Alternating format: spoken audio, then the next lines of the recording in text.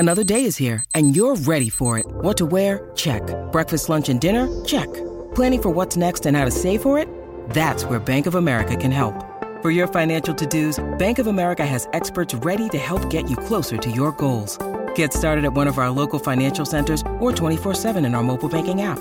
Find a location near you at bankofamerica.com/talktous. What would you like the power to do? Mobile banking requires downloading the app and is only available for select devices. Message and data rates may apply. Bank of America N.A., member FDIC.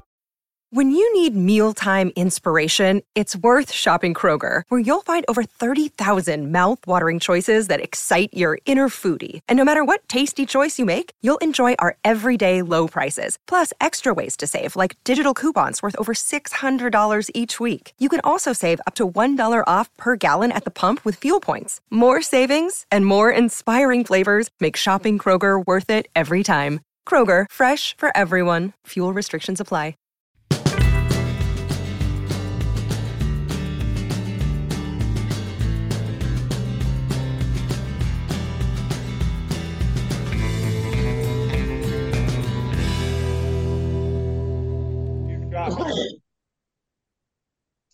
John, we ready to go? Yeah, we're ready. Would you be quiet? When you going to start this thing, John?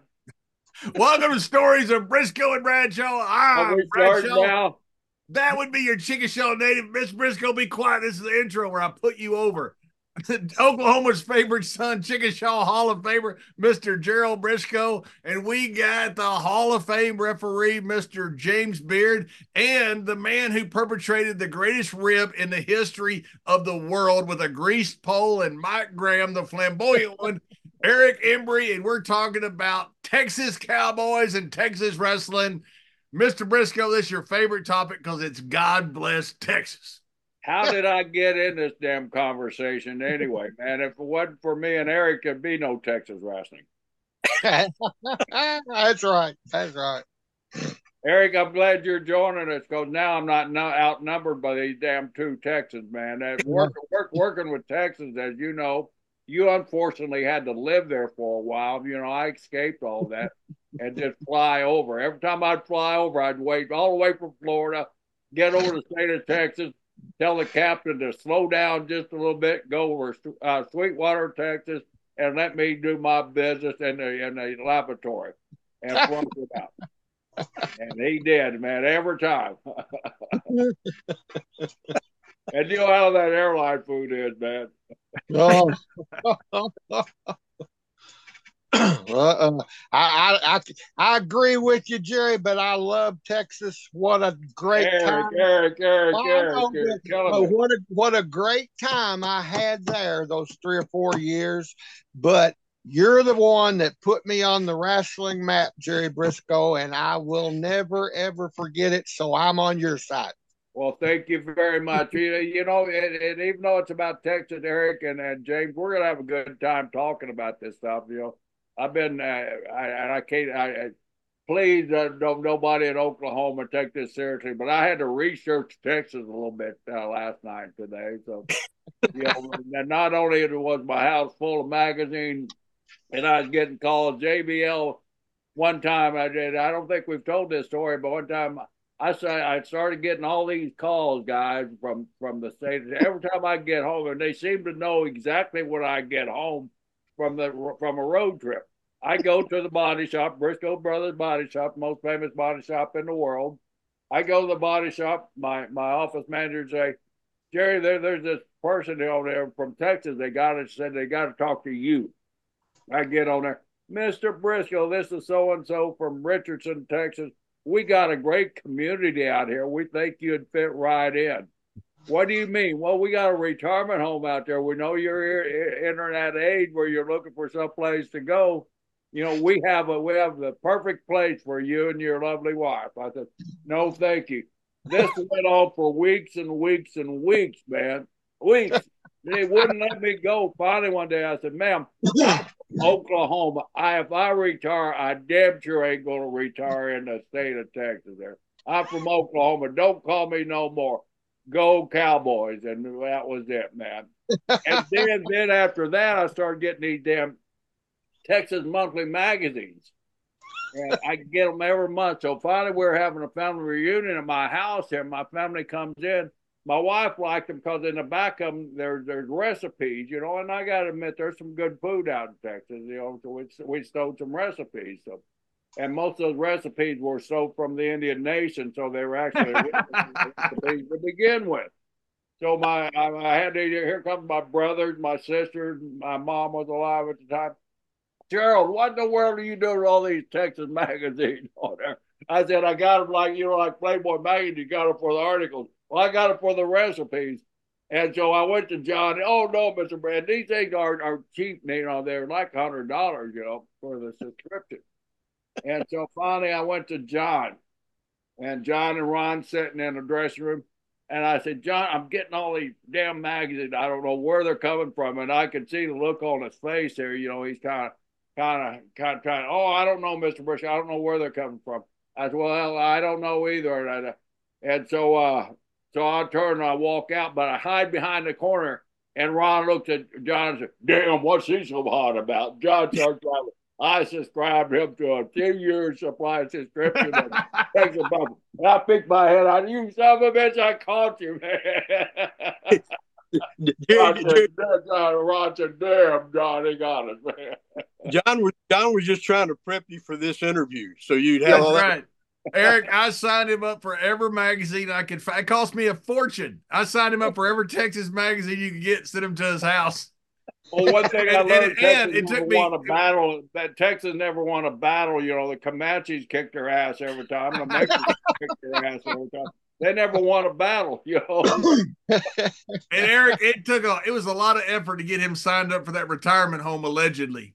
Oh, yeah. I went down there and told him, I got this relative. He's just a wonderful man. He's going to be a little hard to deal with, but you got to deal with him because he really wants to come here. So would you please, he's going to tell you he's not interested, but keep calling him because he really wants to come here, okay? Wow. Every time he'd tell him that he wasn't interested, they'd call me. He said he's not interested. I said, oh, no, that's just him being him. Just keep calling him.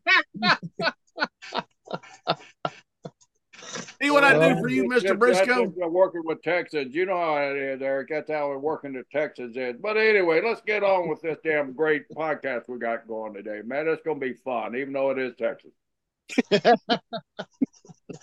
So the history of Texas wrestling, the history of five territories in the state of Texas. There was Mr. Guerrero's down in El Paso, Mr. Blanchard's down in San Antonio, the Funks up in Amarillo, the Von Erichs in Dallas, and Paul Bosch down in Houston. So that was the main territories. And there was another territory, was there, James or Eric, besides those five that ran, maybe some independents, but that was it. Well, technically, Houston wasn't really a territory. It was just a promotion. It was actually the booking office was still in Dallas, but Paul just kind of did what he wanted to do. But then at some point, Paul and Fritz split, right? I think so, but Derek probably knows more about that than I do. But not a whole lot. I know they had a big falling out, and Fritz decided he's just going to run it on his own. That back when he had the boys were hot, he could about run any city he wanted to on his own back when the boys were hot. Hey, that's one thing John and I were talking about earlier when we were doing some research, you know. And, you know, I was doing the research. I just found out, you know, Dallas wasn't a big territory. It was Dallas, basically. But you guys kept busy. And John said you guys were working every night. And holy cow, the effort that it takes and the promotional skill that it takes when you got your one major town, you got your TV, and you're keeping the boys busy every night because the boys aren't going to come to a territory just work one night. They got to be busy 7 nights a week, 6 nights a week back in those days. But right. To have those high school gyms and those armories and those centers going every night, not only running, but packing it out, and the guys were making super money. So, guys, John, the trips had to be nice trips. And Eric, you and James can speak for this. The trip there, your trip, your mileage for the week had to be zero almost. A lot of times, Ed Watt sold tickets and worked in the office. And back when I got there, Ed promoted all of the spot shows, and you know, that trend was kind of dying when I got there, but there were some weeks that we didn't travel over 200 miles working 7 times. Wow.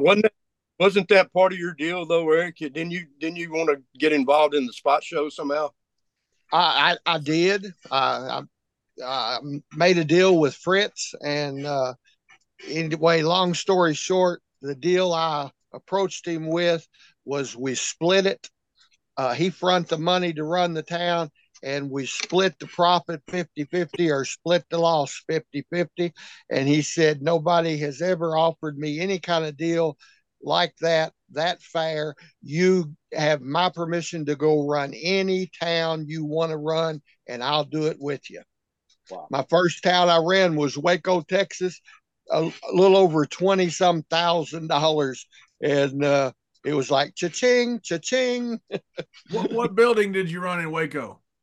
It was right outside of Waco. It was a big building. The Heart of Texas Arena? No. Because we what was it? It was the town. I can't think of the name of the town right there by Waco, where the military place is. Fort Hood. Fort Hood. Yeah. Fort Hood. Yeah. Yes. The big arena there, and I went down and met with the radio station, and they had a cocky DJ, and he built it up, and he had a match against Cowboy Tony Falk as a shoot, and we almost sold it out. It was almost packed, and that's when they wasn't drawing any money anywhere then. Well, what was? Go ahead, James. Yeah, Tony Falk. I forgot about Tony doing that cowboy gimmick, man. Yeah. He come to me, James. What a great worker Tony was. Oh yes, he come to me there at the building in the dressing room and said, "Whoa, Eric, what am I going to do? What am I going to do?" I said, "Well, either you're going to whoop him or you're going to get your ass whooped." And he said, "Oh no." Anyway, they pulled it off good, and Tony Falk, I can't say enough good things about Tony. Yep. I met Tony in San Antonio when they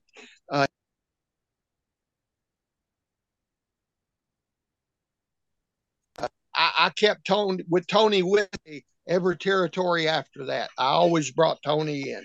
He was just a good guy. Good guy. You called him Cowboy Tony. Was he a real cowboy, or was he like Layfield, where he just had a party pony that his mom got him for his birthday and he rode around on it? That's about what we did. He was Wait a minute. Gay cowboy. Eric, was that your idea to put him on a bull at the Mesquite Rodeo Arena? Yes, it was. I thought it was, yeah. The loser rides the bull, and man, I had buddied up with Donnie Gay, and Tony got on that bull in the chute there. Was it a working bull? No. No, brother. And the bull kept trying to jump out of the chute, and I looked over, and one of the cowboys there at Mesquite was poking him with this little pen knife, poking the bull. And I said, one more time. He did it again, and I kicked him right in the mouth. And Tony got off the bull, and then a cowboy rode the bull. That bull was hot, man. Yes, that bull was hot. Now that's one cowboy from Texas that we probably wouldn't have ever thought about if Eric hadn't brought it up. Cowboy Tony. Yeah, great guy, man. You know, I was talking to Jerry yesterday about it. You know, one of the reasons that so many people think so highly of the Von Erichs, not just because of their great name and what they did on television. Because they didn't know them. That was bad, but it's the truth. But you ran so many shows in so many towns in such a concentrated area that almost everybody at some point, if they're wrestling fans, ran into one of the Von Erichs, either at the gym. They used to sign autographs and take pictures before matches, but they were in every single town. So everybody you talked to that was around back then that were wrestling fans, they'll have a picture with the Von Erichs. You know, and I think that's contributed to a lot of the lasting legacy the fact that they just met so many people. Yes, yes, they were out there, and in their, there's some hard feelings between me and there, but in their defense, in their time period, they were over like rock stars there in Dallas, and then things started happening that. But I really think their popularity was due to what John said. They were everywhere. That's the old school promoters MO. Get your guys out in public. You got a bunch of great young, good looking athletes. Eddie Graham did it here. Other promoters, Jim Crockett Senior used to do it up in Carolina. He used to get you out to high school. You're running the high school. Is usually an association with a fundraiser for a wrestling team or a football team. Get you with those kids out there. You're building that fan base. And it's that old school promotion. That's what I bring it up there in the beginning. The effort that, you run in one major town, but yet you're keeping the boys busy the other 6 days a week by getting them out there. But you're also exposing your product and your athletes to the masses out there. And that's what really helped the territories grow in those days. Exactly right. Exactly right. And Eric, you were in the middle of all that transition from world class to and I get people asking me all the time what happened. I was gone a lot. I was in Japan a lot, but can you? I mean, what happened? I mean, really. What was the deal there? Because Jerry Jarrett told me one time himself, so several years later, that was his favorite time in the business, and I thought he'd hate it, but he was really high on it for some reason. Well, you thought he hated it because it was Texas? I mean, I can understand that. No, I've told this story before, so in a condensed version, Fritz made the smartest deal for him in the history of wrestling. Ken Mantell took over with his, I can't remember what they call Wild West Wrestling. He was running opposition.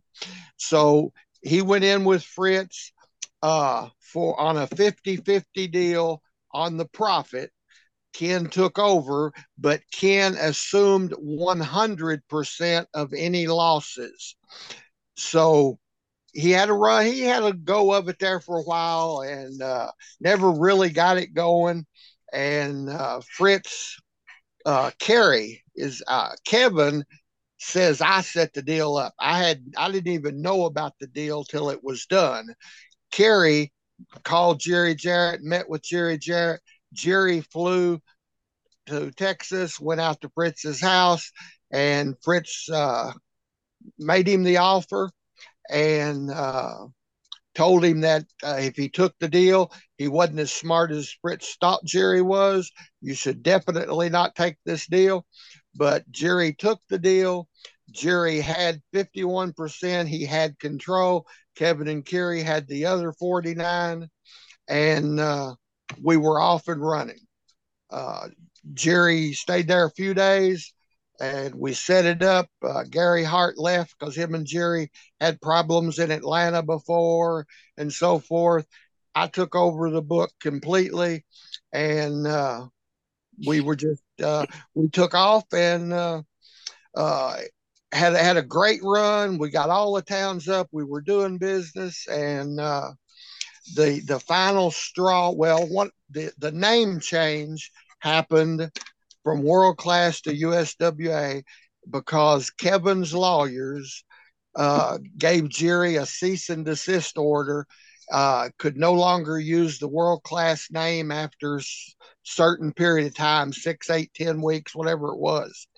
And Jerry presented that to me and I said, well, we go with a name change. I ain't gonna give me time to think. We'll become the USWA. We'll merge Memphis and Dallas together, blah, blah, blah. And we did that. And the ending came. I had left after the PY, Phil Hickerson, PY Chuhai, and my blow off to change the name. I stayed another few weeks, but I was burned out. It was time to take a break. And I went home to Florida and Jerry started booking himself, and that's when Kevin hit him with a lawsuit on he had cheated them out of their territory, even though he had the contract, blah, blah, blah. And Jerry's lawyers told Jerry, and all this is coming straight from Jerry Jarrett's mouth to me. His lawyers told him that this lawsuit is a no-brainer. We can beat it hands down, no problem. But Jerry, if we beat this lawsuit, you're still partners with Kevin and Kerry. And Jerry said, wow. And he decided that he would rather just pack his bags and go back to Tennessee than to continue the partnership with more Kevin than Kerry. Kerry and Jerry were okay. Kevin hated Jerry Jarrett from day one, and I really don't know why. Other than I do think I might know, because Gary Hart, and I loved Gary, but Gary and Jerry Jarrett had mega trouble in Atlanta when Jerry came in to book Atlanta for can't think of the guy's name. Used to have the gay promoter, Jim Barnett. Yeah, when Jerry came in to book for him, he overheard Gary Hart talking in the bathroom, and and Jerry fired him, and that heat went back to them. So in my mind, I'm really sure that Gary Hart dogged Jerry Jarrett to Kevin when this deal happened. And Kevin loved Gary Hart. And I think that's where the heat originally started and built from. And Eric, you know something funny about that story? I was there at the time. I wasn't in the locker room, but Gary hated Tennessee. And what's ironic, Gary was blasting Jarrett. You know, all those gimmick matches they work in Tennessee, not going to work here. We ain't going to have all these. But Gary was known for gimmick matches himself. That was always what was so hilarious to me about it. Gary knocking the exact game plan that Gary used. You know, me in a cage, or you beat Sporter, you get 5 minutes with me in a cage or something like that. But that carried them over with that. But that's really what it was. And Jarrett overheard Gary talking to Jim Barnett and knocking the Memphis style of Tennessee style of work and booking. And so that's really all that was out. My question is, Bill Watts, I've known him all my life, basically, since I was 12 years old. And Bill, that was always Bill's dream, was to have Oklahoma and also have Dallas and Houston with it. He finally ended up going into Houston, but he was never able to penetrate Dallas as far as I know. But that was always his. I wondered how he got left out of that shuffle when they were looking to make the sale, and it ended up in Jarrett's hands. Well, I never heard his name mentioned. I never heard any other person's name mentioned when Kerry approached Jerry Jarrett and come back to Fritz with Jerry is very interested and would like to talk to you. Because basically Fritz told Ken Mantell, I'm taking it back. And then after, I don't know, wasn't very long, he told Kevin and Kerry that he had put his last penny into Dallas. You can close it down. You can do whatever you want. I'm through with it. That's when Kerry went to Jerry Jarrett and struck up the deal. I'm surprised Gary Hart didn't jump in at that time too. I mean, I don't think Gary didn't have the money. Gary, that's what it was. That's what I figured. He just didn't have the dollars to do it. Didn't have the dollars. Yeah. Well, Gary and I had actually talked about it. And take us through a typical week there in Dallas. You know, your trips and your town that you had to do. A typical week. Now, when I first got there, business was horrible. I mean, it was so bad that I stayed. I went there as a favor to Brody, and after 2 months, probably, I decided that was it. And I went to Gary Hart's apartment and to tell Gary bye. And he said, no. He goes, we got to go to the Sportatorium. And I said, I'm not going to Sportatorium. I'm going home to Florida. And he said, well, I'm not getting out of your van. I said, well, you're going to Florida then. And I went to the Sportatorium. We went upstairs and met with Fritz. And Fritz, Bruiser was booking with Buck Robley helping him. And Fritz bitched at me a little bit for screwing up his and Gary's plan. And the plan was Gary was going to take over next week or something, and with me working with him. And he said, now I have to do this deal right now if you'll stay. And I said, I'll try it. And that's how we got Gary and I got the book back there. I stayed up in Fritz's office. Gary went downstairs and fired Brody and Robley. And we took over. Brody, I thought him and Brody were pals at that time. Yeah, but money makes a difference in a lot of ways. How did Brody take getting fired after he brought you in, and then you fired him? He kind of, I thought it was going to be a problem, but he kind of snickered at me and and wished me good luck. I think it was a relief to him to get him out of that situation there that he didn't know how to get out of himself. That's what I really think happened. That's what I've been told myself, that he was glad that it was over with. Yeah. Really. Yeah. Were you there during this period? No. I don't think so. Well, you're obviously probably hearing about it. What was your thoughts going on? Was you upset with Fritz when you left, or what was you doing when you left it? You talking to me? No. Well, I mean, it was like Eric said, everything was a mess in Dallas then. It was so bad. Attendance was down and morale was down. Everything. They tried everything they could. I think Bruiser was kind of a last resort kind of deal to do something with it. And I think David Manning. Bruiser was proving money there. That's the reason Gary brought him back in, right? Because he was proving commodity for that territory. Yeah, Fritz brought him back in. Fritz brought him in and gave him the book. Well, Eric, was it something like the dog that caught the car? Brody was this great talent, and sometimes when you're a great talent, they just assume that you want to be a booker and do more. Was that kind of what it was with Brody, that he was like this great talent, and all of a sudden he gets this job he doesn't really want, and he kind of wanted to go back to being just the talent?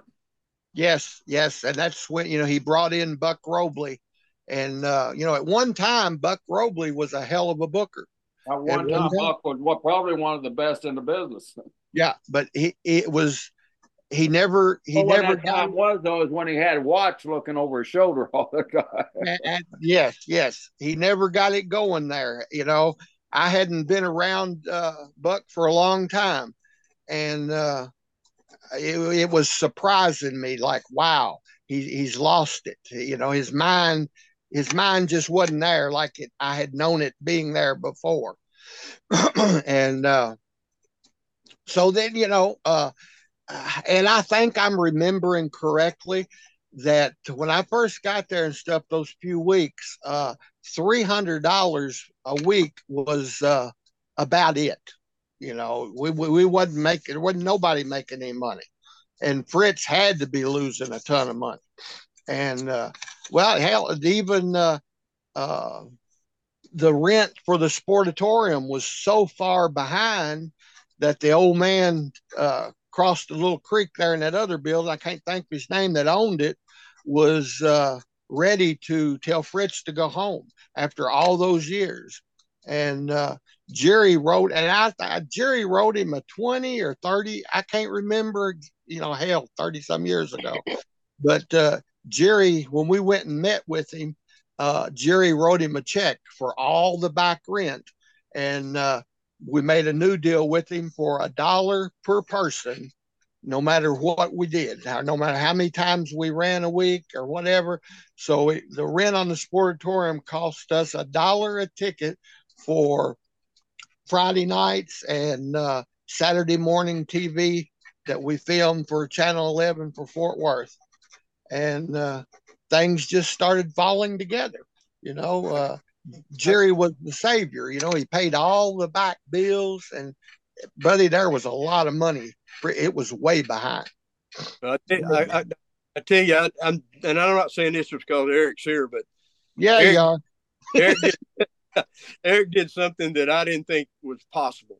He brought it back from the dead, and man, I tell you what, it was a miracle, really, and it's all because that guy right there, sitting right there, he did it. I'm telling you, Eric, what was your philosophy to bring that back? I mean, how did you revive it? Because there's several methods, and all of them are proven, but your method there in Dallas was certainly what Dallas needed. What type of matches and talent did you produce? Well, it was simple in my mind. The people were, and Mike Von Erich killed himself 2 or 3 weeks after I had got there, and that was another takeaway from the Von Erichs. In my mind, the fans for that time period had only seen the Von Erichs pushed hard. And I knew that I could not put a Von Erich on top and draw money. And Jerry Jarrett came to me, and I didn't want to push myself. Any good booker knows not to push theirself. But Jerry Jarrett came to me, and he was having trouble with Kevin on the business end and stuff. And he said, "Hey, I don't know which way you're going." And my God, what a free hand he gave me. He stayed out of my booking unless I called him and asked him a question or his opinion. And he said, "I've got you." He goes, "You're going to have to get you a top baby face other than a Von Erich." And I said, "Yes, Jerry, we're thinking on the same lines." He said, "But it's got to be somebody we can trust." And I said, "Well, I've got a couple people in mind, but I'm not sure." He said, "Who is the person you can trust most on the face of the earth?" I said, "My mother." He said, "Besides your mother." And did your mother work? No, but that's the person I trusted most on the face of the earth. And I said, "Well, that would be, I would trust myself." He said, "Then go with that." And I said, No. He said, "No, I'm telling you, go with you." It's okay. And now I'd come into the territory as, is he gay or is he not gay? Bleach blonde heel. Went from that character to, in my mind, for a time period, replacing the Von Erichs. But I didn't do it on my own, by all means. I surrounded myself with some super duper talent, and I had Bronco Lubitsch, who had seen everything that had ever been done there in the Sportatorium, and Akbar. I had those two guys I could go to and pick their brains, and I surrounded myself with the right mixture of talent, and we shot some angles, and it took off. And we went back to working snug, almost working a shoot, to where when you went out to the floor by the ringside, if you didn't knock the piss out of each other, then you wasn't working next week. Jerry, people asked me about all that back then, and the best way I can describe it is Eric became Stone Cold before Stone Cold. Really, I mean, he stole all my stuff. Yeah, and it worked. That's the thing. For another example, since you brought Steve up, Steve went through the school, blah, blah, blah, with Chris Adams. And so I made Jerry give me Steve back. And I made Chris Adams.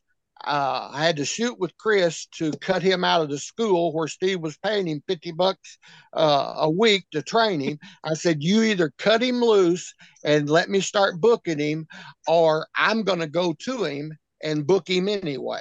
So you can save face, Chris." And Chris and me were buddies from Mexico and stuff, got along great.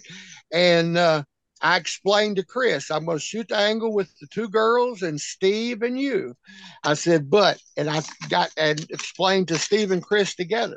I said, Steve had been a heel fan in the heel section at the Sportatorium for a long time.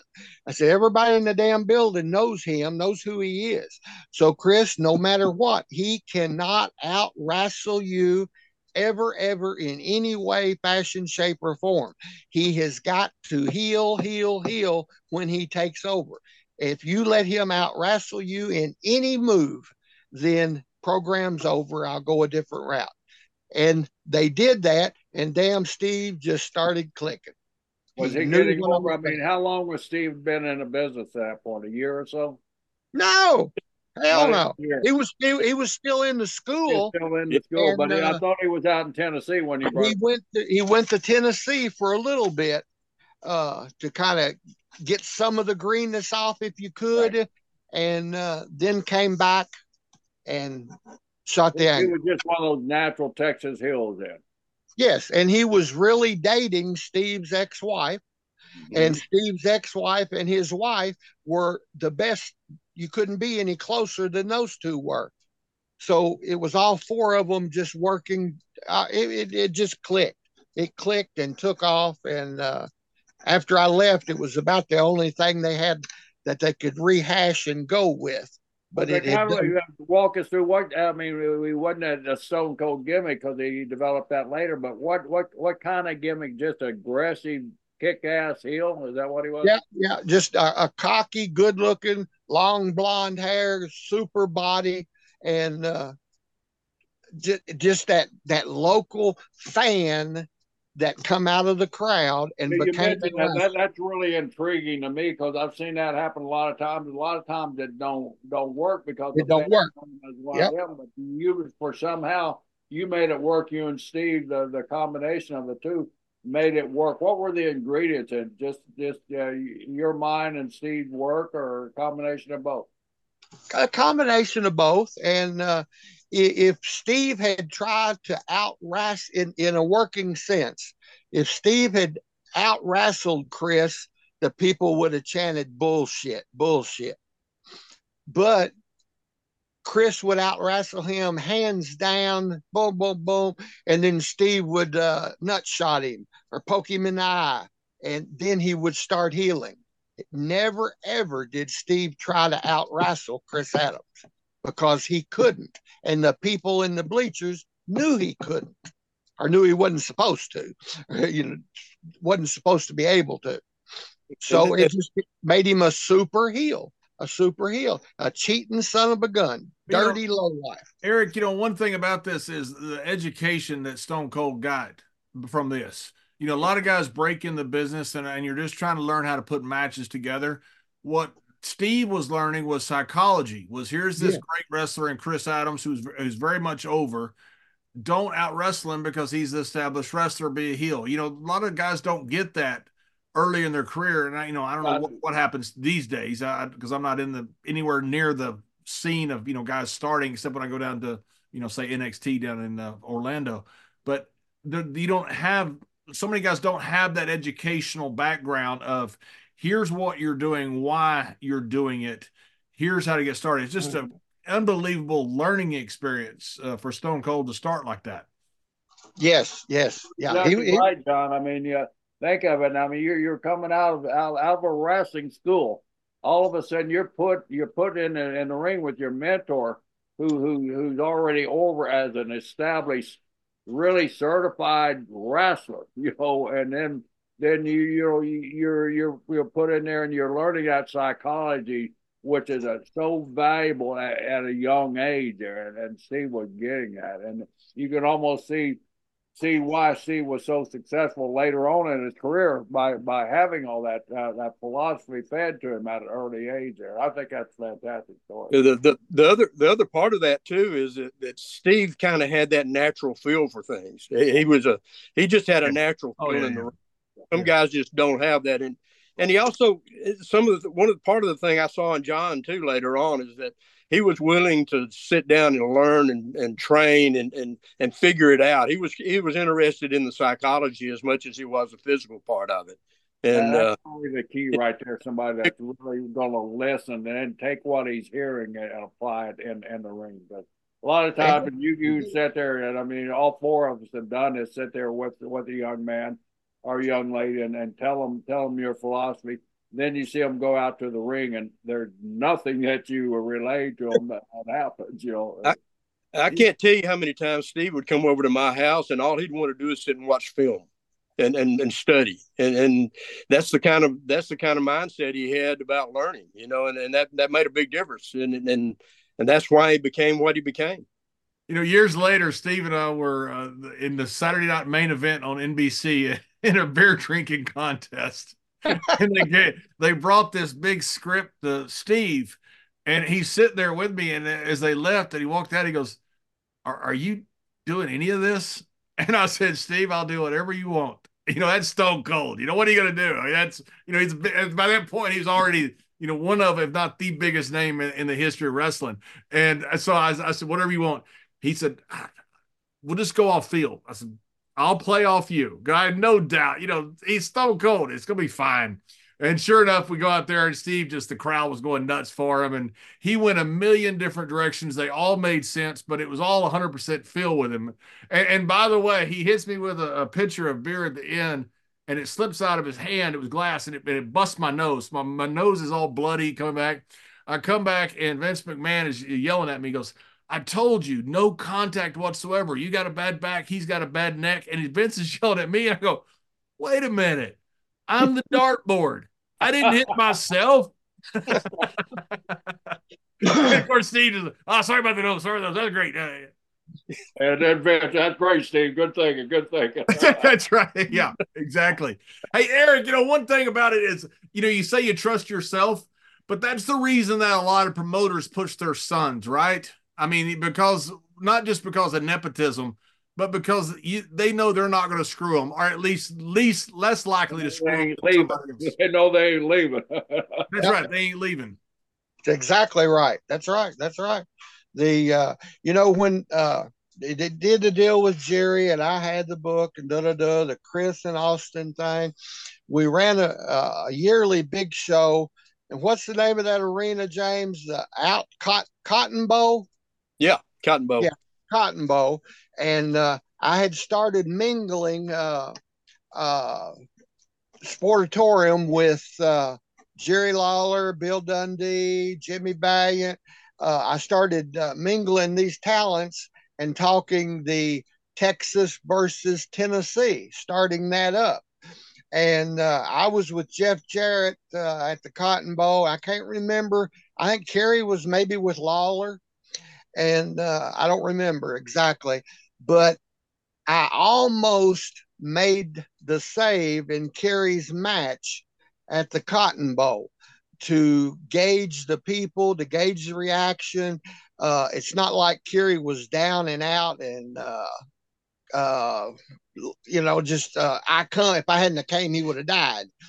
Regular save, but I come and then we fed a Tennessee guy in, then with another Texas guy, and then boom and boom. And so then we had Texas on one side, Tennessee on the other, and we kind of left it hanging. And then I went to Sportatorium TV and did a promo to where I didn't come to help the Von Erichs. I came to help Texas. And but if a Von Erich ever needs anything from me, all they have to do is ask. That clicked.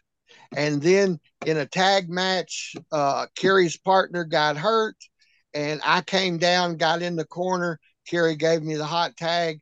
Boom, we were off and running with Texas versus Tennessee, and never looked back. Tojo came in, then the angle for the control of the company with the board of directors and Max Andrews. I mean, I would set up Friday night after the matches while it was all good and fresh. I never slept on a Friday night. I would write Saturday morning TV and I don't mean just here or there, every Friday night up in that little office at the top of the Sportatorium. Yeah, that was a big change when they started doing TV on Saturday mornings too. We weren't used to that. That was different. Yep. It had to be an asset. I know here in Tampa, they'd have Tampa on Tuesday night, and you'd follow it right up Wednesday morning with Wednesday morning TV. So you Yeah, were able, you had that fresh memory in your mind. You were able to take what happened Tuesday night and just jam it into the weekly show there. So that was brilliant thinking there.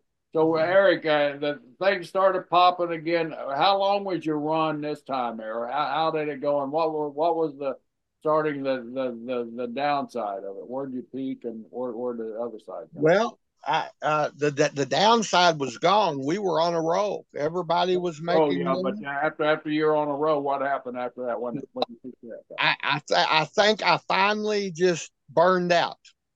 Uh, and Jerry and I had a couple arguments over really nothing wrestling wise, not the wrestling business. He got real mad at me because I wouldn't answer the phone one day when he was calling, and Percy come over to the house and said, "Jerry Jarrett's calling you." I said, "Hell, I know, but I ain't talking to him right now." And so and that was just very few weeks after the blow off of changing the name, and where I'm trying to figure out where do we go from here. Do I rekindle PY? Do I rekindle Gary Young and me? Where do I go from here? And finally, the wife talked me into, I know where I need to go from here before I don't have a home. I'm going home to Florida. And Did you ever think about having a financial interest in the company there? Were you ever no, no, I was making very, very, very good money, and never asked about it. To give you an idea on just the syndication end, Jerry Jarrett and Max Andrews had a salary of 10 grand a piece weekly. So they were clearing at least 20 grand a week, plus they divvied up the profits at the end of the physical year. And when I hit them with that, I got a nice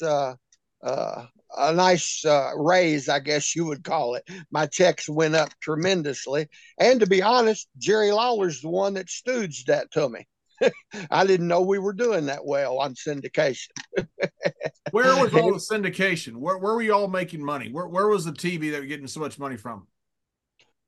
From the Friday night Sportatorium TV was syndicated, and Max Andrews had taken over the syndication, and I couldn't tell you all the places it went, everywhere. I was told over 200 of them. Yeah. How many? What was the number? Over 200 different markets, James? Right. Yeah. Hey, Eric, is this nationwide, worldwide, or what? Oh, it's nationwide. I'm sure. Yeah, I'm sure it went overseas too, but yeah, nationwide. Eric, were you guys making money off Israel TV? The syndication.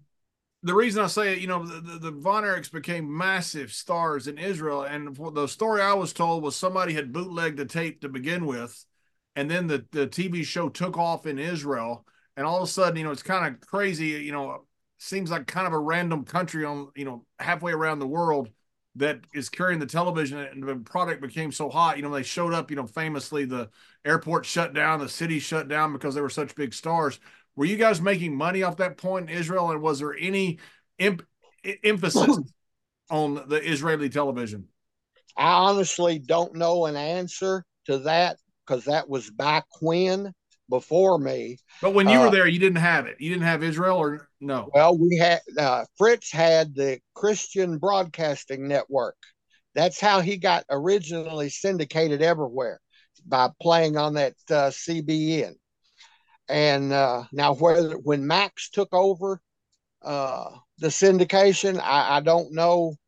Yeah, but I do know too, because when we did the write-in campaign to reinstate Eric Embry when Dusick fired me, and we did a shoot write-in campaign, we would get all kinds of letters from Israel and overseas and stuff. So our TV was still playing over there. Yes. And but I don't know. Eric, I don't know was there talk of, they had Super Clash 1, 2, and 3, where the territories were trying to kind of make a combined effort to combat what was coming out of New York.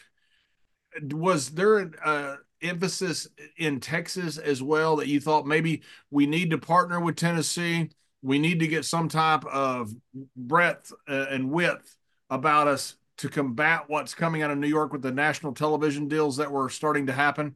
Because Blanchard got it first, the USA Network, and then Vince ended up buying the USA Network, and then WTBS went with the sale of Georgia Championship Wrestling to Vince. So Vince now has got the two big national TV contracts. Was there a thought of you guys thinking maybe we need to partner with AWA, maybe we need to partner with Tennessee to combat what's coming in that wave? Well, the Texas Tennessee combined, you've got the same promoter owns both places now, and that all happened because of Kevin's attitude. Because completely, when we got served with the cease and desist order that Jerry did not buy the world class name, the Von Erich still owned the world class name, and we have to stop using it.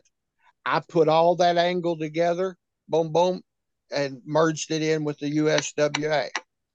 Back in the Super Class day, where I never got paid for still either, and I think Lawler said he didn't get paid.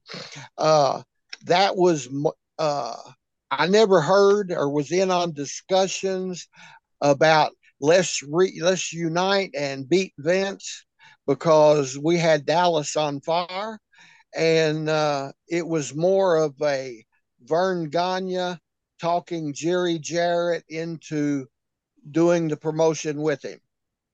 And I don't know how Jerry and Vern go back, but I'm sure they dealt for years together.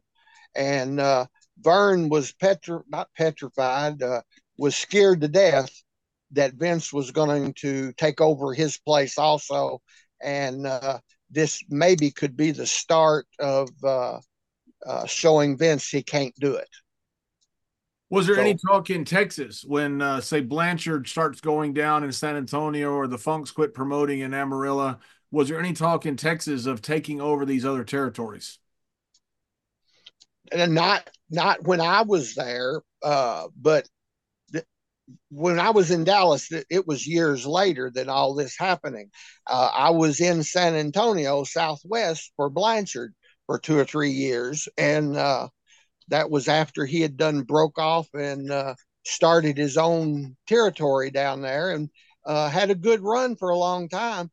But what happened to Joe was, I don't know how to say it without being ugly.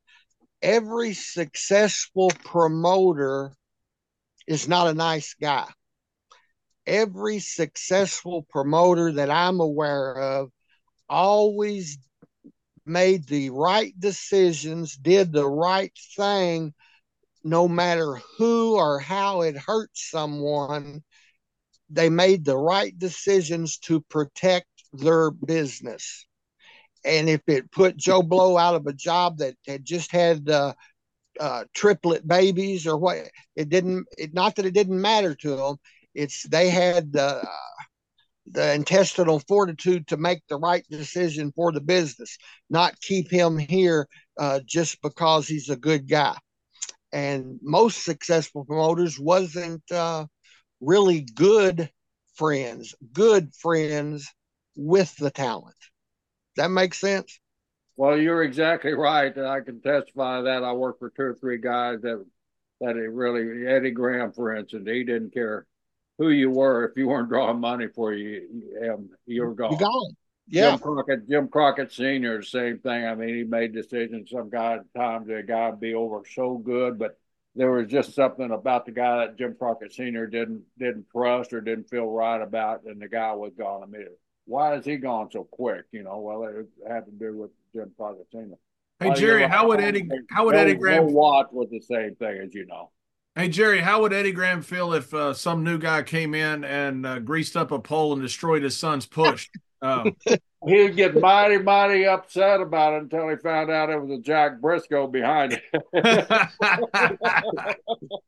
And that was his money tree, so he wasn't going to get too upset. It's funny how the person that does the rib, all of a sudden the rib becomes funny. It's no longer, hey, you can't do that. Oh, that's funny. Yeah, yeah. Well, I never forget that Mike came back and his arms were like Popeyes, man. We're trying to go up that grease pole. That Eric on his own grease, man. Yeah, I did it on my own because the Briscoes was going to whoop my ass if I didn't do it. What was the negotiation like with the Briscoes backstage, Eric? There wasn't no negotiating.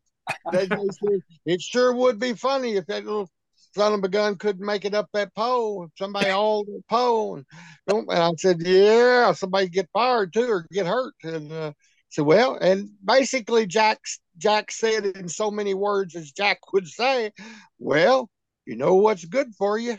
You'll make it happen." And I said, "Yes, sir. I'll make it happen, buddy." Johnny had the choice of either facing Eddie Graham or Jack Briscoe, and he made the right choice. Jack was a lot closer. Mm-hmm. I don't remember where I went in a couple of weeks, but I didn't last but a couple more weeks there. Well, Eric, James, you know that story, right, James? Yes, I've heard that story. Yeah, that I don't know if anybody could talk me into that, but that if Jack Briscoe was looking at you real close, he gets up to you like this, right, Eric? And he said, Eric, it'd be really funny if you did this. Yes, sir, Jack. The funny thing is that I've never been a ribber, and I never knew Eric to be a ribber. Y'all must have really put some intimidation into it. Well, not y'all. Hey, Jack, brother. Oh, come on. Yeah. It only took I'm not a ribber. It only took once. Since when? So Eric, tell us now. Okay, well, how did the end come there? You just what happened? What do you mean? How did the end come there in Dallas with you? Oh, I just I went home. I called Jerry and told him, and I said, I need to get down. What was the tipping point? The tipping point was extracurricular activities had got out of hand, and it was time to go home and straighten up and get back on. Yeah. A lot of my buddies are not here anymore. I can't believe you mentioned extracurricular activities talking about Dallas. Yeah. Oh my gosh. Yeah, really. But man, let's hit San Antonio a little bit. You know much about the start of San Antonio and what went on down there with Joe and that. I know you worked down there and you booked down there also, right? Yeah, I don't know the start other than after it started up and stuff, the boys in the different territories I was in, everybody was talking about Southwest and Joe Blanchard and how good the payoffs were and the money they were making. And I think, at one time, everybody wanted to go to work for him there. I know we were losing a lot of people out of Florida to Joe. Yeah. Eric, that was another easy territory with Fritz and all that, right? My understanding was that Joe and Fritz had a pretty good relationship for a long time, and whatever happened, and Joe just split off. He just went on down there and started his own thing, and evidently it was some kind of disagreement or something happened with the two of them.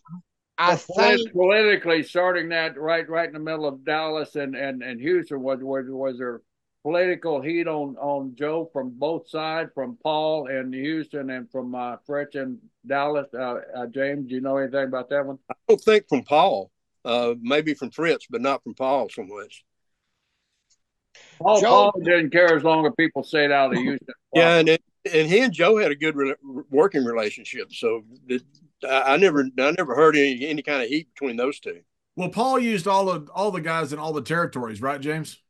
Oh, absolutely. Yeah. That was part of the Gary Hart told me one time that was one of the things that was hardest for him when they were supposedly the booking office for Houston, but Paul was just kind of doing it on his own, and he'd bring in guys from everywhere, and that was kind of a frustration for Gary, but they were technically part of the Dallas booking office, but but Paul was he was his own man. He just booked his own promotion there, and not much anybody could do about it because everybody wanted to work there. Was Joe following the same game plan basically too, or did he have his own crew in there that he didn't bring a lot of other outsiders in, or how did Joe book territory? No, he had his own crews there. He'd fly in somebody here or there, but he had his own crew there running. And I'm 99.9% sure the fallout between Fritz and Joe, from Joe talking to me, because Joe and I got very close to each other, and it was the booking fee he was paying was going up. Fritz wanted more and more and more booking fee, using the boys and so forth. On Joe running the towns, there was a fight over the money where Fritz wanted more, and Joe said that he decided to just do it on his own, is what he had told me. I don't remember the percentages, the numbers, but it was the booking fee that caused the big dispute. Eric, how long did you have the pencil there, Eric? In San Antonio? I don't know. I would say maybe a year, almost a year. Or who did you follow, and who came out? Probably wasn't that long, a year. I followed Luke Williams, sheep herder. Luke had the territory on fire when we were bringing in Carlos. I'm glad you said that, because Luke don't get a lot of credit for his. Oh, Luke's a genius. He was tremendous with it. He's a genius. He taught me so much. Luke is a genius, and that's interesting. I know Luke really well. From being around him. Plus, we have a running joke between rugby and American football about which one's fixed and which one isn't. But but I love Luke. As everybody does. Nobody's ever said a bad word about him. But you're saying that he's not just he was a genius. He was a genius, not just a booker. He was a genius, man. When I went there, then Luke come in, Jonathan Boyd. It was before Butch, and when Luke took over, the place popped. I mean, oh my God, we were making money then, brother. And he would bring in different people. Zabisco would fly in some, Abdullah, Carlos Colon. I can't remember all the names off the top of my head but we ran the Hemisphere Arena, and we were drawing $30,000 gates, 30 plus. And when I figured out what Luke was doing after he did it, but he was bringing in Carlos quite a bit and some of the Puerto Rican boys, because when Luke left San Antonio, him and Butch had come by then, and him and Butch went to Puerto Rico for Luke to take over the book in Puerto Rico that was on its ass and popped it like a big dog. And I went from San Antonio, I went to 2 or 3 weeks Mexico, and then I went to Puerto Rico for Luke. And oh my gosh, I was having $2,000-$3,000 weeks in Puerto Rico. And John, that when you're having those kind of weeks in Puerto Rico, they're running those coliseums, those baseball arenas, man. And there's 15,000, 20,000 people in there. Yes, yes. I mean, oh my gosh! And then I took over the book for Luke when he left there, and Carlos gave me the book to follow in Luke's path, and business fell a little bit, but it still stayed red hot for a while. Hey, Eric, why did you have some incredible promoters, which is one of the reasons I love discussing this time period of wrestling and a little bit before. I mean, some great promoters. The Fullers were great promoters in Knoxville and Florida. Dutch Mantell did a great job booking in different places. You talk about Luke Williams. You had great success in Dallas and San Antonio and Puerto Rico. Why did you guys stop say in the beginning of the 90s? Why were you not go to WCW, WWE, Japan? Why all these incredible promoters that could promote anything, that could basically be teaching a Harvard class in crowd psychology and how to do episodic anything, television stories, anything? Why did all of a sudden you guys just kind of not go further? I'd say not further, but migrate to what the business became? Well, my reasoning was I was too small. I didn't have the body, and I knew that I wasn't going to get up and go to the gym every day and have that body. And I was just I was too small for Atlanta, too small for Carolinas, and damn sure too small for Vince. And Pat Patterson told me one time, and said, as a booker, come into the booking department up there, and Pat told me, he said, I'll see what I can do, but the old man still remembers you telling him no on USA Network. You did that in San Antonio, right? Yes. And I told Pat, I said, Pat, I appreciate it, but don't waste your time. And so that's my reasoning for not going to those places. What was Blanchard's idea with USA Network? He was the first to get a national TV deal, if my understanding is right, depending on how you characterize the Dumont Network back in the day, but the first really to get the new cable television national deal. What was Blanchard's idea? Was he thinking about going national at that time?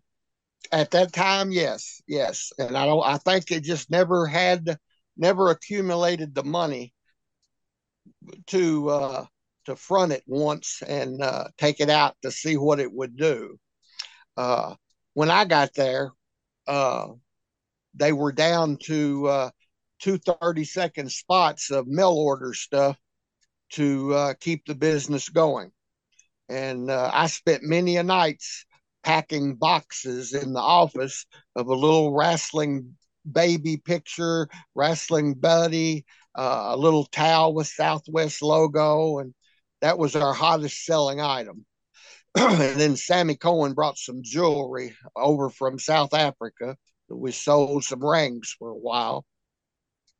So it was Joe was too nice to survive as a full-fledged wrestling promoter. He was just too nice of a guy. But too talent friendly is what I always understood. Yeah, that's it. Yeah, he believed in the talent more than he believed in the business. yeah, he really did. He wanted to make sure they could pay their electric bill, whether he could pay his or not. And John, I'm going to kind of go and answer Eric's question too. A lot of the philosophy up north was we don't want to do things like they do down south. And why I never could understand that philosophy. Why? Because it was so successful down south, But everybody thinks they got their own method, and that we were too country and too hickeys to work any place else besides the South, which is totally wrong, as we all know, as everything turned out. So that was kind of it. You're too southern. Yeah, and it's funny that you mentioned that. When I first came up, there were people in WWE that didn't like my southern accent. Yeah.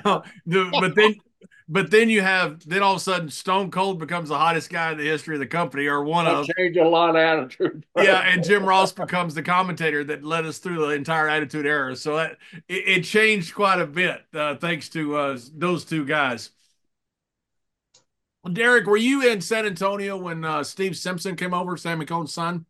Yes. The most diamonds I've ever seen in my whole life times 1,000.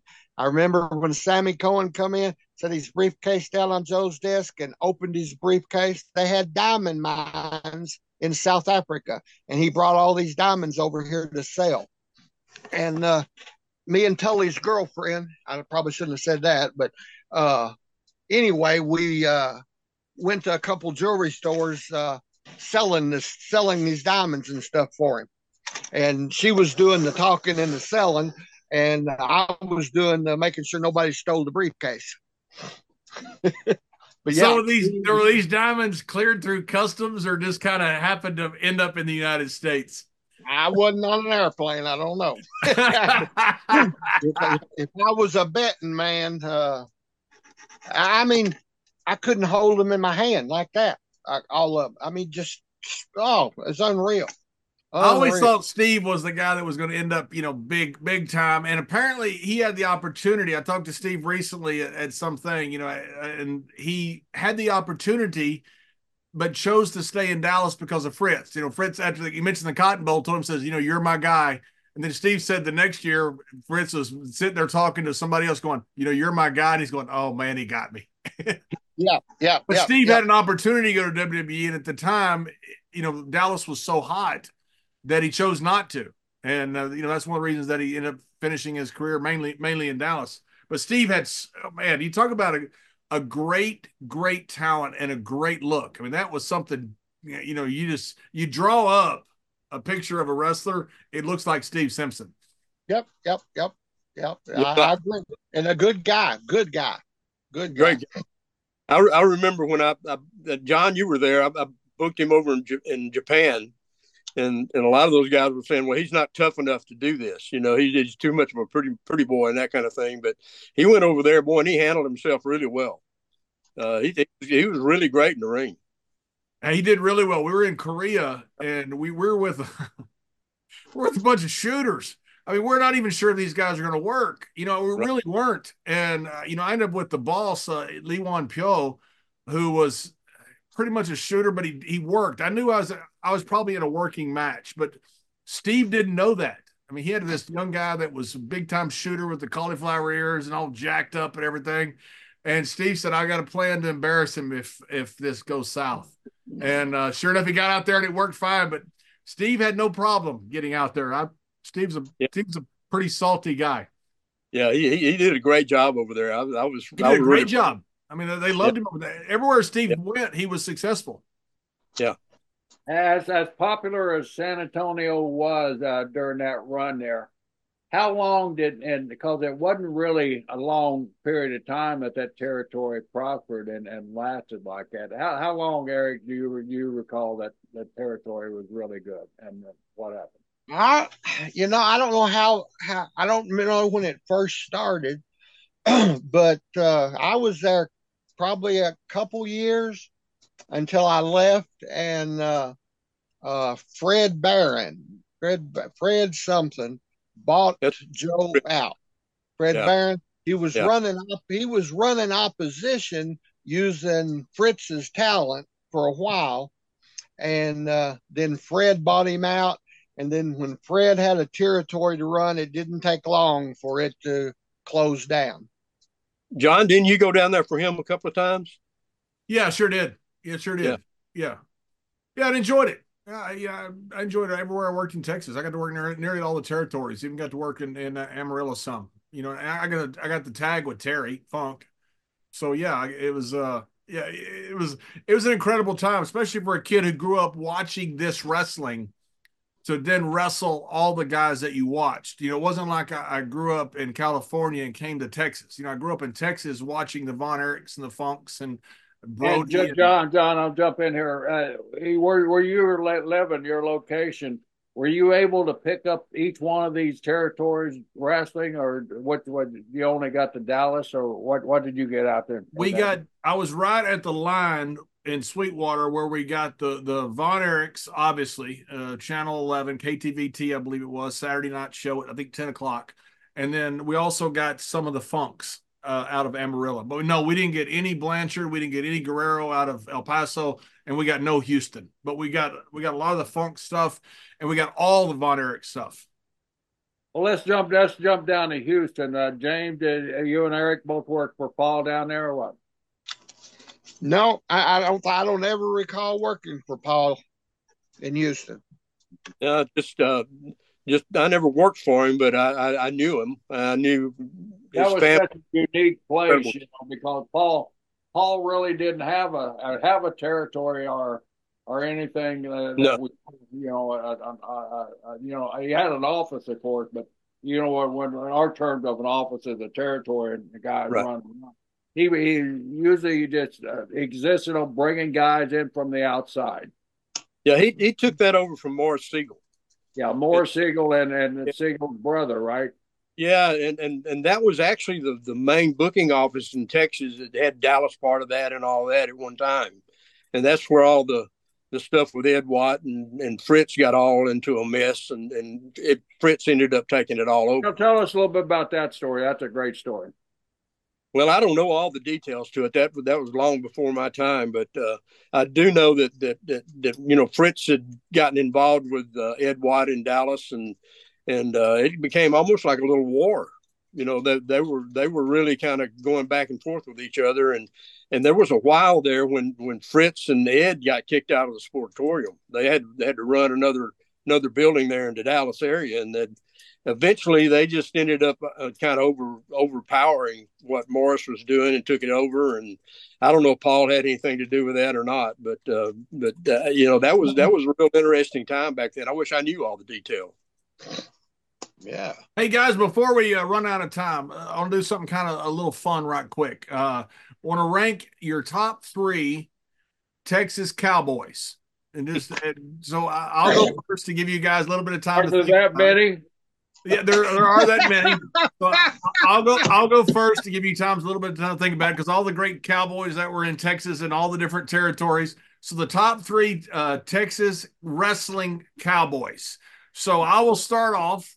Number 1 in my book, the bad man from Borger, Texas, Stan the Lariat Hansen. Number 2, I will go Terry Funk. Now, no offense to Dory Funk, but I tagged with his brother Terry, so I'm going to give Terry the nod on this one. Number 3, I'll go the man that went to Sol Ross that I just found that out yesterday, Mr. Dusty Rhodes, the American Dream. And honorable mention, I'm going to throw in one of my first tag team partners, Black Bart, who, from what I understand from Akbar, was actually born on the Arkansas side of Texarkana. And if Bart sees this, he's going to call me and, Johnny, you're a long, tall drink of shit is what you will. And he would be right. Yeah.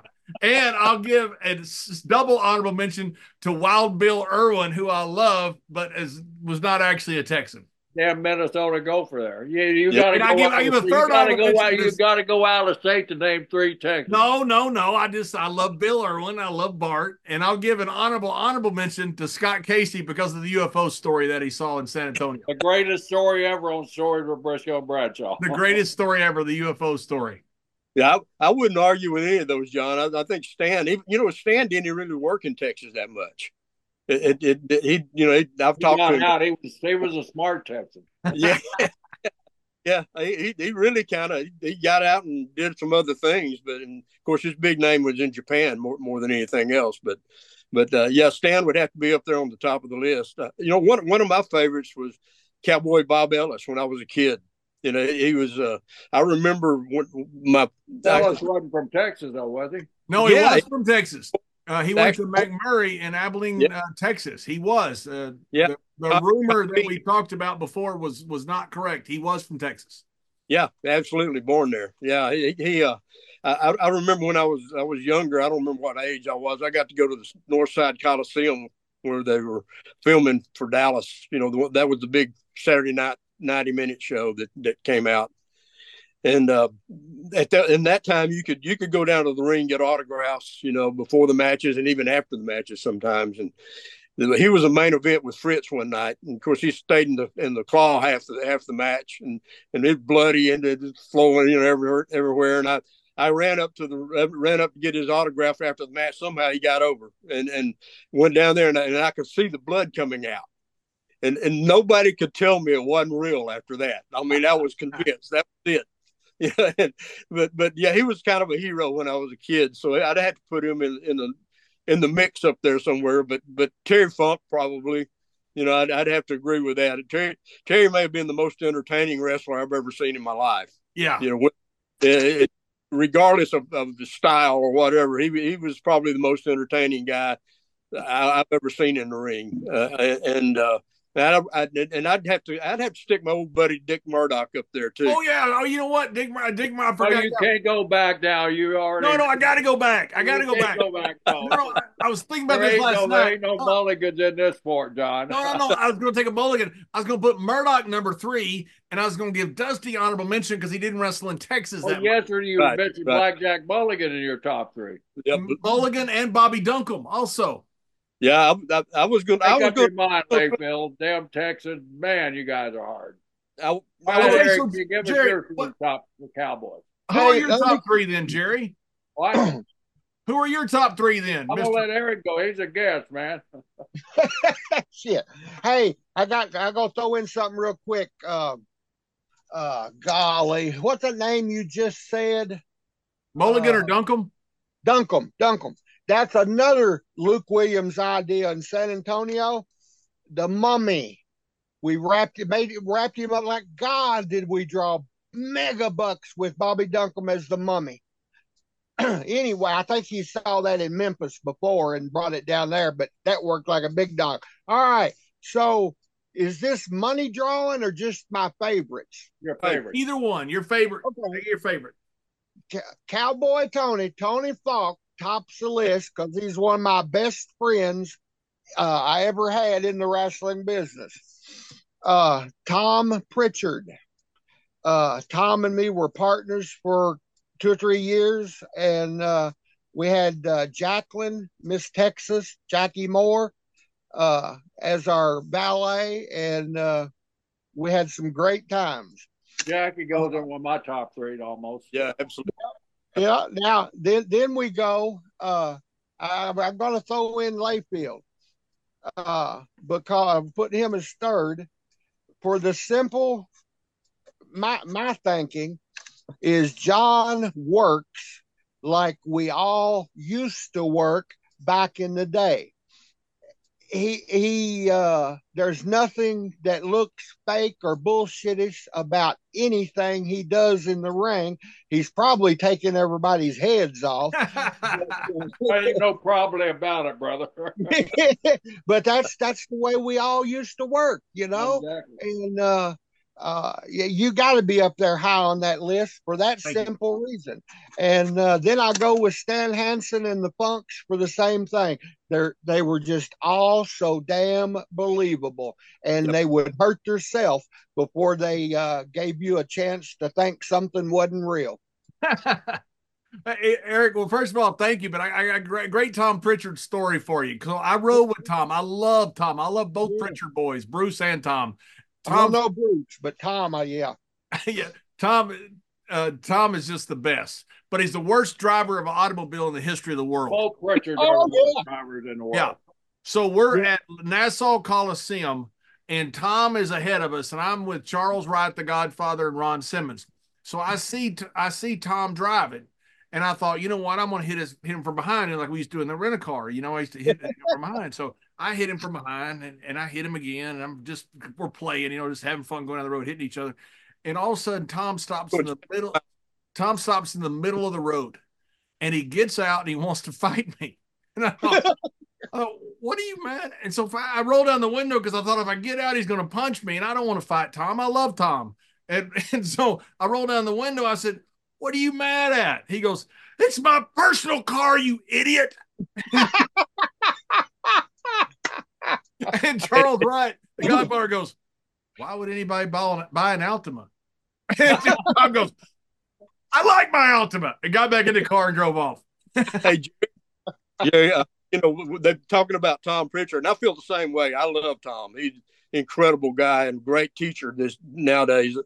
You know, he's a guy that is going to be inducted into the Tragus Thez Hall of Fame as a trainer, and should be something that Jerry's gotten me involved in down there, and I'm very proud of that organization, and really happy to see Tom being recognized this year, this July, and that's awesome. I can't wait to go because I think the world. I love Tom. Oh, wonderful guy. So, Mr. Briscoe, your top 3 or whatever, Texas Cowboys. Okay, my number one, and I'm gonna kind of go tag teams here, and then I'm gonna just throw a couple of names out. You know, My top Texas Cowboys got to be number one, the Texas Outlaws, Dusty Rhodes and Dickie Murdoch. I get two of those guys in the top with one statement there. So there were nobody better. And then what a unique tag team those two guys were. I mean, they were incredible. And I told you they could kick ass, they could wrestle, they could talk, they could make you cry, they could make you laugh, and they just had fun working. You know, they had fun being in the ring, and the two of them together, they just had that magic chemistry that very few guys have when you team a couple of guys like that up. And they were at that time they were two guys just starting in the business, and they were both busting open with talent. Vern gave the Texas Outlaws a chance to grow and become what individually what they became. But I think those two guys there were probably at top of my list there. And then number two. Wait, Mr. Briscoe, and I got to bring something up. The reason they came to Florida was because they rode an Appaloosa donkey into a bar, and Vern had to get rid of them for a while because they were in too much hot water in Minnesota. And we were happy to have them there, minus the donkey. They sold the donkey before they came down there. And number two, and a guy that we mentioned that gets very little pub and very little press for some reason was Bobby Duncombe Sr. and Stan Hansen together as a tag team. Man, those guys were brutal out there. They, as Eric said, they worked that old style where John Layfield picked up a lot of both of those guys' stuff because he was tag team with Bobby Jr. And Bobby Jr., of course, picked it up from his old man. But those two together, they'd knock your damn head off, man. Those two guys, when you're in the ring, you know, as a babyface, you want somebody on top of you all the time. You never had to guess where these guys were because they were always within arm's length of you. So as a babyface, you want somebody close. You want to fight. You want to, you know, if you got any stuff inside of you, you want a contest. Bobby Senior and Stan they'd come to play most of the time. They come to fight, you know, and they were just fantastic to work with, fantastic as a heel team, and if you were a babyface team, they were right there when you needed them. You didn't have to where the hell are they now? Are they out arguing with the crowd? They would argue with the crowd, but it was usually when they were in their own corner. The other guy was on top of it. And tag teams out there, if you want a lesson on how to be an aggressive tag team, watch Duncombe and Hansen, man. They were fantastic. Then I got to throw that. Hey Jerry, before you go to the next, let me just cut you off. You know, Sammartino famously always said, you know, Stan broke Sammartino's neck, you know, but mistaken on, you know, said it was a lariat, but, you know, that's for storyline. Then Stan had the match of the year at Madison Square Garden. I think it was 1976 in the cage match with Bruno. You can look it up on YouTube. It's just amazing. But when he called Bruno to, you know, apologize, you know, for the neck, he said, "You Texas boys always hurt me." Duncombe had broke his arm. So the two Texas boys had put out the biggest draw in New York. So they knew the right guy to hurt. Yeah, they were smart Texans, which was kind of strange for being Texas and putting smart and Texas together, you know. But yeah, those guys they were fun to work with too, even though they were brutalize you in that ring, man. You'd come out of there, holy shit! But you'd come out smiling because you knew you did what your job was description was to do. That was to entertain out there. Then, like I said, my number three it got to be the Dory and Terry Funk, man. They personified Cowboys. And speaking of Cowboys, the old man's got to be right in there with those guys. And, you know, the things that came from that Amarillo territory, we didn't really get a chance to discuss Amarillo. But, you know, hardcore wrestling really was developed in West Texas with the Dory Funk Sr. I was reading an article today that I didn't know. Him and Ted DiBiase's dad, what was his name? Mike DiBiase. They went a 3-hour Texas death match. 3 hours. The athletic commission had to come out and stop the match. And I think they continued it the next week until they finished it. But that's mine, you know, the Texas bull rope matches. It's mine. So many other matches, you know, out of that Texas death match. And so, you know, the Funk's Terry, of course, is you beyond comparison with anybody. But Dory gets overlooked a lot of time because of Terry's talent. But Dory, I mean, if you wanted a scientific match, Dory could go out there for 60 minutes and entertain, have you standing that last 5 minutes, have you standing and booing the hell out of him and getting the job done. And Terry the same way. Those two guys, along with the old man, Dory Sr., I worked all three combinations with those guys, and man, I had a ball each and every time I went in there. And they were awesome. And then, like you mentioned, John, Cowboy Scotty Casey, one of the greatest guys in the world. I traveled up and down the road with Eric. I think out in San Antonio, you had him a little bit out there. Yeah, James, I'm sure you run across him there a lot. And good guy. He what a great story guy he is. Then the UFO story is second to none on this podcast. Here, it's our number one marker at all times. And there was a Cowboy Frankie Lane that was kind of gets lost in trouble. Old time Cowboy Frankie Lane. Cowboy Frankie Lane was one of those guys. He wasn't a big, obnoxious cowboy, but he was a cowboy from Texas. But he could go. He was one of those just solid performers that was there for you each and every night, and a brilliant guy outside the business too. And he was one of my very first mentors in when I broke in Oklahoma. And then you got to go with those Kozak brothers, Jerry and Nick Kozak, man. John, I'm sure you saw a lot of them, and James, I'm sure you did too. Yeah. Nick and Jerry, they were skilled guys. They were baby faces, heels. They could go either way if you wanted them to go. There were so many of them. I'm sure we're all leaving. All four of us are leaving a few guys out that deserve to be on those.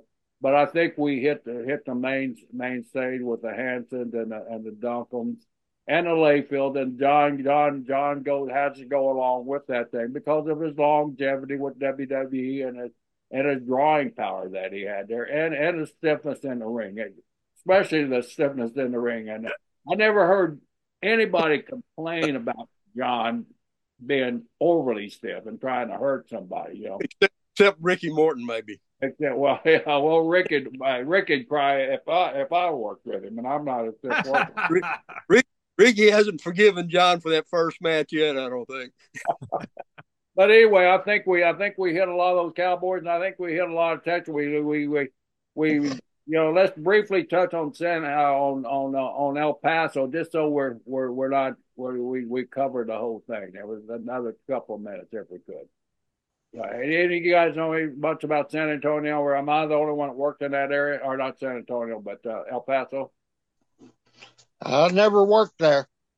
It was all Gory Guerrero down there. I mean, what a family they were, and you got to include those guys in great Texas workers too. I mean, all of them, from Mondo to Hector to Chavo. I was just with Chavo Jr. this past weekend, and we were to discuss a little bit. I told him what we were doing. He said, "I can't wait to hear it." But his dad, Gory Guerrero, he read up that El Paso area there along with Juarez. And when you run those border towns, man, you can't have the pussyfooting type wrestling going on. You got to have some scuffling going on there. And Dory with his crew down there, he brought a lot of guys in from Amarillo, of course, and a lot of guys in from Dallas and Houston. But they had a great territory there for years and years and years, and a great tradition there. So the whole state of Texas with all those territories, man, you had all those different territories. They were different in philosophy sometimes, but they were all united when it come to drawing money, and they had that magic ingredient on how to get people in the building. And Eric, to give you a little inclination, I don't know if you heard the story. I know James and Mr. Briscoe have, and I've told it several times. Gory Guerrero. I was going to wrestle Eddie Guerrero in the Staples Center coming up for the first big, main event for the championship. And we weren't selling many tickets. And so Chavo, Eddie's brother, came up with the idea, and I think it was very similar to an angle he did with Piper back in the Coliseum, is what I think it was. It was a family angle. So and Mother's Day weekend was coming up in El Paso, and Eddie was going to honor his mother after we wrestled this match that night. I was going to come back out and jump Eddie, and the mother is going to fake a heart attack and be carried out of the arena to the hospital. Okay. So when when they start the ceremony at the end of the night, the entire arena was chanting "Gory, Gory, Gory" for Gory Guerrero. I mean, that guy was over like you would not believe. So when I came back out and jumped Eddie and the mom, Mrs. Guerrero, worked the heart attack, that place went from chanting Gory Guerrero to you could hear a pin drop in that arena. It was the most eerie thing to this day, I can still feel it. And I'm sitting there arm length from Mrs. Guerrero because I put my hand on her shoulder like I was forcing her down. But what I did was she grabbed my hand where she could help herself down. She was 74 years old. She's working. She was working. She was working. Go down to work. Oh, and I see her go down. I think she had a heart attack. I mean, I know she doesn't, but I'm thinking there's not a Guerrero that can't work. That place was so enamored by Eddie Guerrero and his father, Gory Guerrero. They had to have extra state police around the ring. They had to give me a police escort out of town. They got me out of there. Out of town. Completely out of town. The police stopped at the El Paso city limit and told me, said, listen, go to Odessa and fly out. We think if you stay in El Paso, you could be killed. Literally, so I sit and drove all the way to Odessa. When that video aired, everything changed. We ended up setting an all-time attendance record at the Staples Center, and then Eddie, because of that, a month later, they put the title on me, but that was all because of Eddie and Gory Guerrero, the legacy of the Guerreros in El Paso, and Eddie's brother Chavo coming up with that. So when I say I owe everything to Eddie Guerrero and the Guerrero family, I owe everything because he gave me a storyline that not just was the best storyline that I was ever a part of, a storyline that took the title off of him and put it on me. And that's what the Guerreros did for me. And it was all because of the popularity of Gory Guerrero in El Paso that thing worked. I mean, it was an amazing time. I'd love to have met, I met Miss Guerrero, obviously, but I'd love to have met Gory Guerrero because apparently he was a terrific human being. You met him, didn't you, Jerry? Oh, yeah, I work for him now. It was wonderful, man. I never saw him work anything like that because he'd done retired. He was just doing a promotional gig at the time. But his presence when he was near you, he was one of those guys, we've all been around those guys. When a guy you had that, they come up to you, man, you could just feel that. You can feel that whatever it is, that charisma or whatever it is they have, you can feel it with them. And Gory was one of those guys. You just knew he wasn't just an ordinary guy in the back of the stage there. But, yeah, and apparently we were told by Hector Guerrero that his brother Mondo was named after a wrestling newspaper headline because he had been in a riot the night before and named Mondo after part of the riot from the riot in the newspaper. Well, if I can go back here and it's our show, so I can go back. But I'm going to say, Cowboy Bill Watts. We're talking about Cowboys. I mean, Watts. He's from Oklahoma. Yeah, but he's still a Cowboy, John. We got Cowboys in Oklahoma, better Cowboys. A lot smarter, that's for sure. A lot smarter Cowboys. Hey, Murdoch used to always, James, you remember, anytime Texas would play Oklahoma and Texas would win, he goes, "Oh man, we gotta call Watts and JR." He absolutely just wore them out. Yeah. Dickie Murdoch paid me a bet one time on Texas Oklahoma with Japanese yen, those little 1 cent yen coins. He carried them all the way back from Japan. Had to be 1,000 or 2,000 of those little, they were one yen, which is what, maybe 1/10 of a cent. He had a whole damn shoebox full of them. Briscoe, I got your money. Come up with the damn shoebox packed full of those 1 little cent yen. That's great. Yeah, I worked Dick's last match in Amarillo, and what a character he was, boy. I love that guy. Well, guys, any final thoughts on the great state of Texas? Yeah, Texas sucks. Mr. Briscoe, that was horribly uncalled for. You'll probably judge our editor, so I'm sure that'll be gone. By the time I edit that, Mr. Briscoe will say Texas is the greatest place ever. I love it. Well, guys, thank you. I appreciate it. Thanks for joining us on Stories with Briscoe and Bradshaw, the flamboyant one, Hall of Fame referee James Beard. Appreciate you guys. Enjoy it. Thank you, John. I appreciate you guys thinking of me and inviting me back on your show. And the last time I was on your show, I got a ton of emails that I really appreciated getting. So I'm going to plug my email, and it's real simple: Eric Embry at letters BBTEL.com. So any questions or anything, I love hearing from old acquaintances and making new ones. Appreciate you guys. James, you got anything you want to plug, your website or anything? Well, I mean, the main thing is, I'm working with a group in Texas called Texas Style Wrestling. We're trying to kind of get back to that same old thing you talked about, and you can find us online and streaming. And of course, the thing that I think you and I both are passionate about is that Tragus Fez Hall of Fame, and that's become really something that I'm really proud of being a part of. It's a wonderful organization, and you head it up, and man, it's a bunch of good people, and I'm looking forward to this next one. That's our 25th anniversary. We've already got committed to come Arn Anderson, Tony Schiavone, Al Getz as our Belby Award, a great historian. If you ever seen his book, you're a very unique way of writing. He charts the territory where he takes each individual talent and kind of charts them, kind of like the stock market, and gives a value to them, the houses, the attendance that they drew, and all this stuff. Very, very good reading, and then very, very unique style. So we got Al. We got a couple other big announcements coming up. We're going to have a cast of thousands, as Hollywood says, this year. We're 25th anniversary. And so anybody, we're pleased to have James Beard as one of our representatives, Troy Peterson, Chad Olson, Gloria Lovell out in Colorado.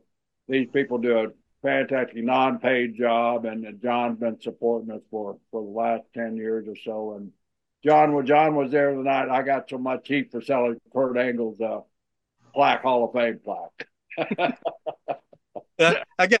I got to say something. I never said it publicly, I guess, but Eric's on here now. Now, I don't think I've ever worked with anybody smarter or more talented than Eric Embry. I can tell you that. Well, you learned it all from Jack and I. Hey, and it's Eric's birthday. Happy birthday, Eric. Yes, that's absolutely.